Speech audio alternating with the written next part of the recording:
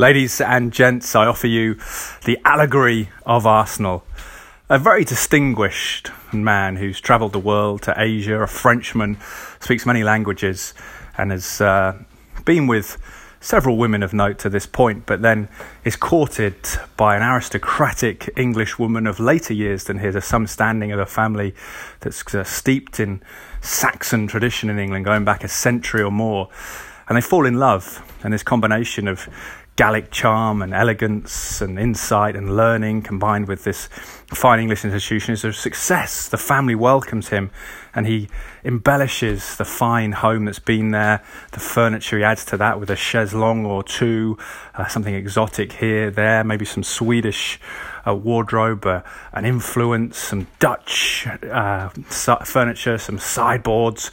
But it's a real success. But after several years of his love with this woman and the family appreciating him so much and being so acclaimed by the family, respected and revered, the Frenchman decides that perhaps he wants to expand more, wants a new home, has a vision. So he lobbies his wife, who controls the finances, the purse, to go for a bigger mortgage, to take on a new home, just yards from this ancestral, famous and storied home that's a little bit old but beautiful, a little bit rough around the edges, but has been such a warm and successful home for the family. But he gets the go-ahead. The bank says yes. The mortgage is bought. The new home, the mansion with tennis courts, with lavish saunas and incredible facilities and amenities becomes a reality. And the family moves there. And for a while they're understanding because it's new and it's fresh and there is a beautiful vista in front of them every time they sit at home. But then they start to get a little bit frustrated because the basics aren't working anymore. The heating goes off. The fridge is sometimes on the blink. The oven seems to be an extravagant Japanese model, yet doesn't seem to always work despite its beauty.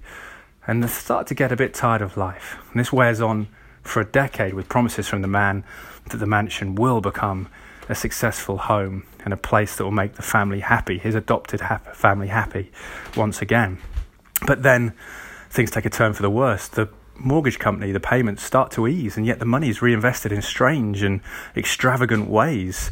More fanciful showers, more exotic massage therapy parlours in the home, but yet the fundamentals aren't there. The sewage doesn't run properly. The toilets back up.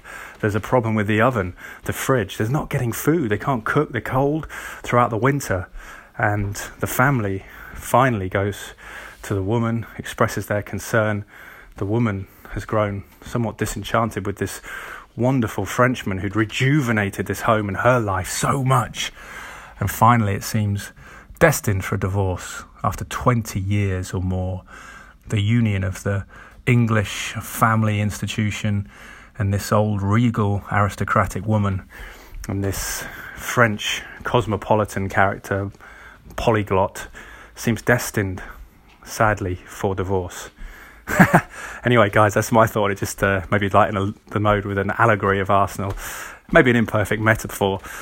This is Ed Draper. Get in touch if you think it's a sad story, isn't it? Boy, when Arsene Wenger came to town and covered him for many years as a broadcaster in the UK, and it's a sad story for Arsenal. Perhaps, though, it is, I'm trying to get that across in the analogy there, that perhaps it's a case of a bit of a vanity project in a sense, focusing on the kind of dramatic, the flamboyant, and perhaps the fundamentals have been neglected, like some of the rudimentary aspects of football, as in running a home, have been neglected. Anyway, let me know what you think. Ed Draper81 on Twitter, Ed_Draper81 on Instagram. Cheers, guys.